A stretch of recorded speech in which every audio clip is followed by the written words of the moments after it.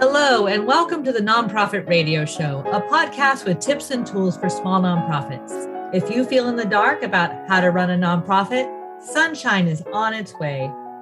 I'm Nancy Bacon, and I'm joined by Sarah Brooks. And today we want to continue our 2022 leadership series. We shaped the series in one of our regular planning sessions, where we made a list of what we are hearing most on the minds of our colleagues. One issue led to another, to the point where we decided to overlap itself into a whole series. And you've heard about strategic planning and executive director recruitment. And today we're going to talk about building the team, staffing. It's such a big, important theme in terms of how we deliver our mission. Absolutely. And right now, it's more important than ever. I see two really interesting forces at play. One, as we mentioned in our past episodes, we are in the midst of something called the Great Resignation. And there are lots of people reflecting on whether their job represents their values and whether they feel appreciated and good about being at work. And the nonprofit sector is not immune to that. We have to recognize that force in our work.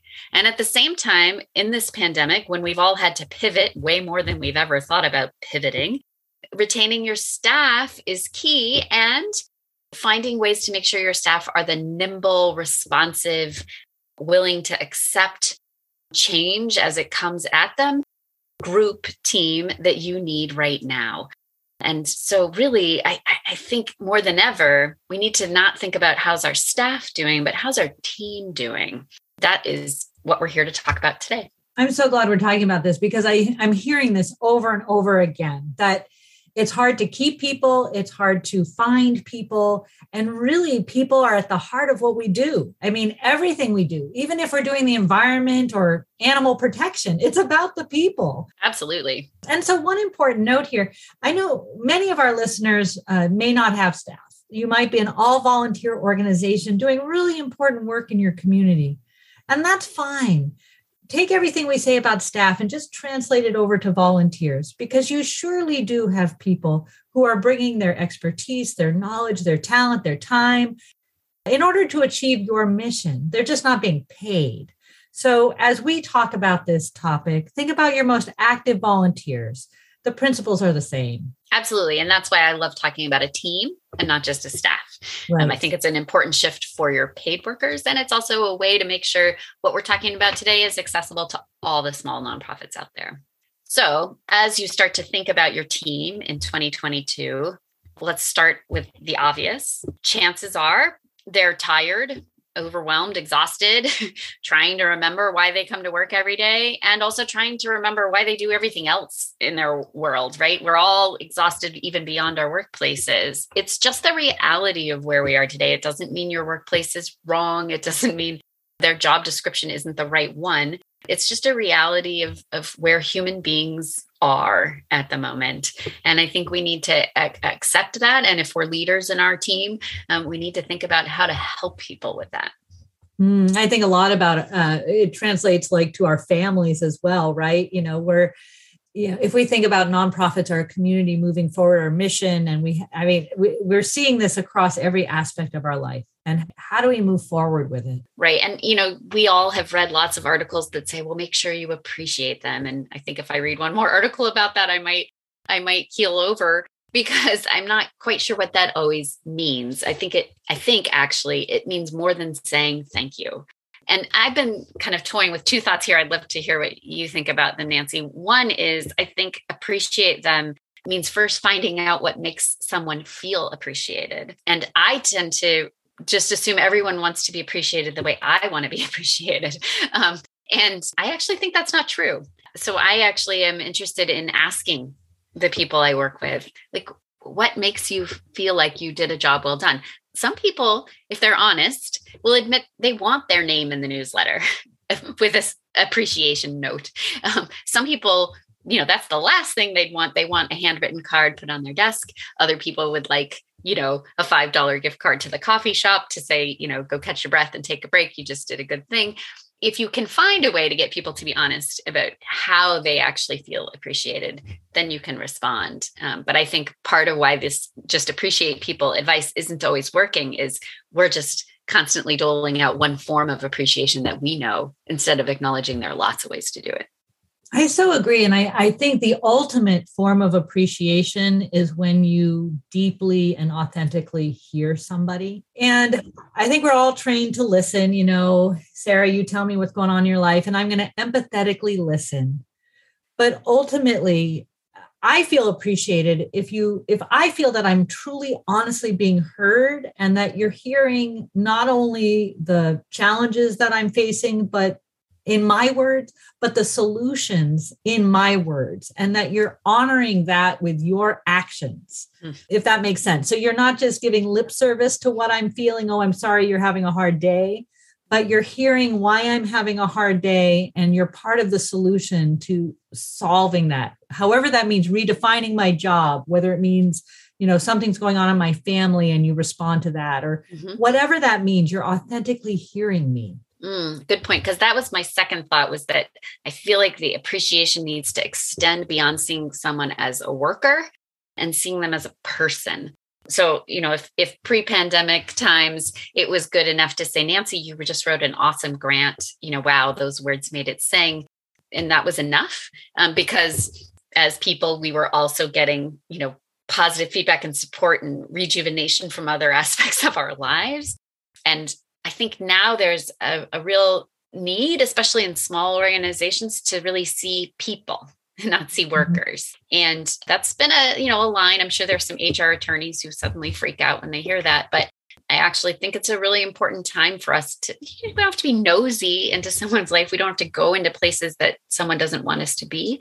But I do think it's important to see people as people and to appreciate maybe the work they're doing and acknowledge they're doing that work in a really complex and exhausting time too. It's interesting because I recently was working with a nonprofit that was experiencing somebody who was not working a lot or taking a lot of time off because of COVID, because of family that they needed to take care of. And this is a group that didn't have an employee handbook, didn't have guidelines, didn't have policies around that. And so first of all, we need to help with those things, get those things in place. But my point here is, I think it's okay to name that tension. We've talked a lot in the past about the tension between one thing and another. And I think as we are empathetic and we hear folks and we appreciate them, there is tension in the system between them also having to deliver their job. And I think it's okay to name that and to talk about it, right? Yeah. I think clarity right now is more important than ever, right? Like clarity about, hey, I see that you need help.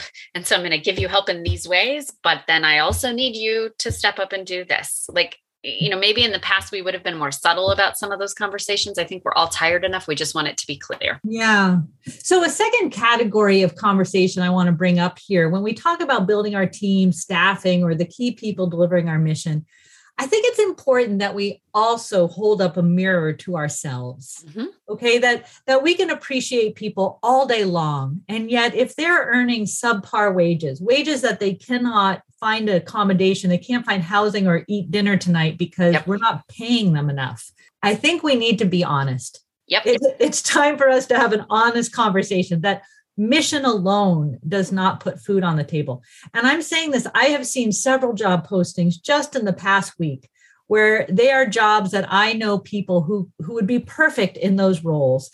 And then I look at the salary and I'm thinking, there's no way a qualified person with all those qualifications you've listed there, there's no way somebody could do that. And we have to be honest about those salaries that we are posting or the benefits and all of that. Right. And I think now is an important time to have that conversation. The usual nonprofit like push back to that, Nancy, as well. Our donors don't want our monies going to, fancy salaries for people.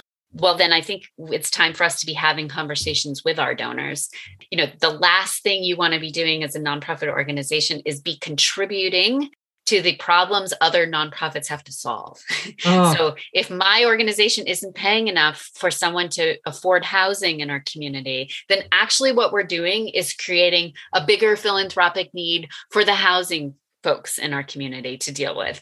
So I actually think most donors would listen to a conversation that said, look, we need to pay people so we aren't contributing to other problems that then you'll be asked to give philanthropically to fix. Oh my God. Hallelujah. Yes, yes, yes, yes. And, folks who are listening, I know you're saying, I don't have the money, and I get it. I've been the prime fundraiser for several organizations. I've had staff members whose jobs rested on my ability to raise money. And so I know money doesn't grow on trees.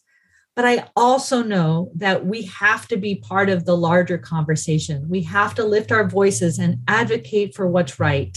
And if our values are to take care of people in the world, we have to model that within how we practice our own mission. And this extends as well, that I've seen some staff turnover related to people of color, where organizations have gone out and they've wanted diversity and they've hired for diversity, and that is fantastic.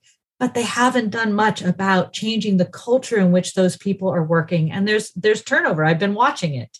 So we talked in our board matrix episode about holding up that mirror to our culture. And part of the staff turnover piece is that we haven't done that culture work. Yeah, absolutely. Right. You can't bring someone on and then assume that, oh, we're all done. Yeah. Right. It's how are we thinking about how we hear from that person? How are we thinking about how that person understands what their role is and contribution is to fulfilling our mission? And how do we need to change our work anytime we hire a new person? Because they're going to bring in new ideas and new perspectives, and we have to be open and ready to that. When we talk about the Great Resignation, Nancy, I know for some people it like provides this excuse, like, oh, we're losing people, and so like, well, it's the Great Resignation. And I don't bring it up in those terms. I actually think it's exposed real vulnerabilities in the nonprofit sector. And I think those are around pay. I think they're around an assumption that people are just do-gooders and they'll do this work no matter what, and they'll work 80 hours a week when they're really only paid for 25.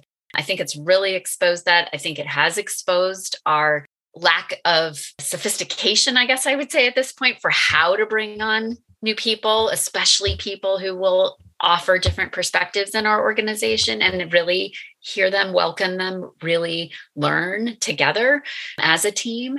And I think it has exposed how often in this sector, we just assume passion for mission will make it all work. We don't need clarity in our job roles. We don't need clarity in who reports to whom or what our policies are, because we all just love the mission. Mm-hmm. And so I think it's a really important time for us to respond to the Great Resignation by looking at those vulnerabilities and saying, how do we shore them up? And, we can do this. Like, I feel Absolutely. I have so much optimism for our sector that we can do this. We can look at how our values that we show out into the world show up within our organizations. These are great board conversations. So as you're thinking about that spring retreat outside in the fresh air, these are some really important conversations to have. Right. And it's it can actually be an energizing moment to be like, okay, let's take a little pause. I'm not suggesting you stop doing your important work, but let's take a little strategic pause and just say, are we functioning like a team? Is the culture we have reflecting our values? And if not, that's okay. We're not terrible. We haven't, built up so much, bad energy that we're never going to recover. Rather, okay, let's make a plan. How do we get there? How would we, work to raise our salaries over time? How would we create more of a sense that we're in this together as a team? How would we pause and see people as humans and not workers? Let's be excited by that opportunity, because remember, most of us who come to this work come because we do actually care about other people and about causes. So let's put some of that energy into our own organizations. And I think it would actually be very energizing for us to do that, because we're the kind of people who like get jazzed by that. Absolutely. So you mentioned earlier that in some ways this has created opportunities. And so let's talk about this third area that's interesting to think about. And that is, so you have opportunity, you have openings. Yes. You have, some key people may have left or retired or whatever. What should we be thinking about as we're filling those positions? Excellent. Well, I like to think like a coach all the time, right? And if you're a coach of a team, like you have some players who are experts, right? Like if you're coaching a soccer team, you probably have a goalie who's trained for a long time to be a goalie, right? And there's an expertise to that position that is essential. It's different than the other, players on the field. But you probably also have a lot of players who could play in the midfield or could be a striker. You can move them around. And depending on who else is on the team and what other skills you've got, you'll say, well, today Nancy should play this role because we're playing a team where, that's going to play best against them.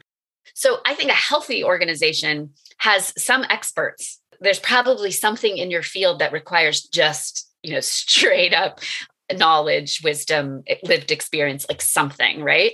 Mm-hmm. But there's also this need for these crossover players. And I think the trend over time had been toward experts. Like hiring was like, oh, we got to have this long list of, things they know or titles they've held or degrees they've earned because it shows their expertise. Mm-hmm. And I actually think right now, if you take a look at your team and you're like, yeah, we have that, what you're really looking for are those crossover players, those people who can be nimble, those people who thrive in what's next? How can I learn something new? But as a coach, you have to assess what you've got and then see which player you're looking for. I feel like, we need to cross-reference a few past episodes so go back to the board matrix and look at all the diversity, the many ways of diversity, including approach. I think we want folks who are fast learners, curious people who want to learn cross-skill areas. We want folks who are excited about collaboration, who, whether they're extroverts or they just really enjoy networking for the curiosity side of it, wanting people. So these are really looking at skill sets. So you can match your experts with people who have a diverse set of skills to help move you forward. And I'm also thinking about our last episode about job descriptions. Yes. Let's get away from you must have 3 to 5 years of this or a master's degree in that. Can't we just put, we're looking for nimble people who are curious and love our mission? Yeah, I do have a fantasy of job descriptions that are just like a series of, adjectives. Like I'm looking for someone who, maybe my organization is looking for someone who has a joyful approach to learning or something, Yeah. But like, great. Well, Nancy, what's the word of the week? So our word of the week is team. We've been talking, I haven't counted, but I think you used the word team about, 57 times. When I say team, what are you thinking about? Well, first of all, I think of the super cliche that you find your value in the whole and not just the parts, right? The sum of the parts is actually better. But I also, when I think about teams, since I am a coach, I realize that building a team takes intentional effort. It's not just gathering the right people and putting them on the field. We've seen that happen, right? There are countless NBA teams that have all the right players and it's not going well. But instead it takes intentional effort. It takes saying, okay, how do we pair people in the right places? How do I bring someone into the culture? How do I make them want to share their insight, or not make them, but invite them to want to share their insights? Mm-hmm. How do I help them see what's happening on the floor so that they play well together? That to me is what I think about when I think about team. I think it's not just about assembling the people. It's about having an intentional effort for what to do when they're there. It's so interesting because our episode is about staff and staffing, but you're really focusing on the leader as really the coach, the leader as the person who makes all this happen. With the word team, I think about that notion that each part has a unique role to play. And you've already talked about, you might have your experts and your nimble folks and your strikers and all that.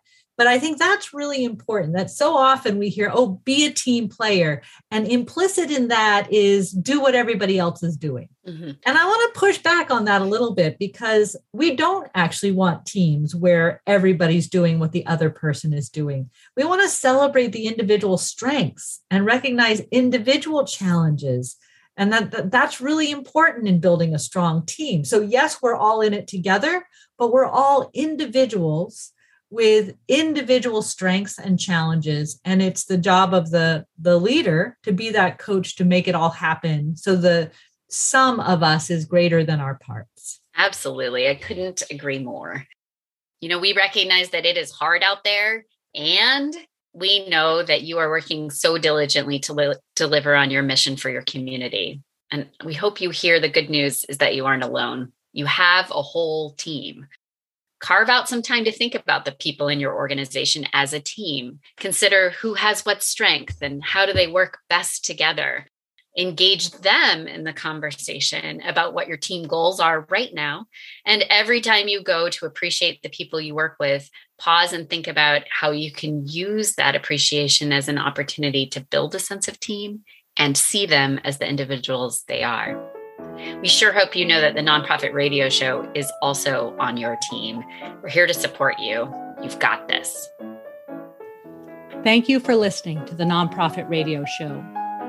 If you like what you heard on today's episode, please consider sharing the podcast and rating us on your favorite podcast site. Your support is the best way for us to reach more people. We invite you to look at the show notes at nonprofitradioshow.com for ideas on how to bring these conversations into your organization or to tell us what you'd like to hear next. Nonprofit Radio Show is produced by Nancy Bacon and Sarah Brooks.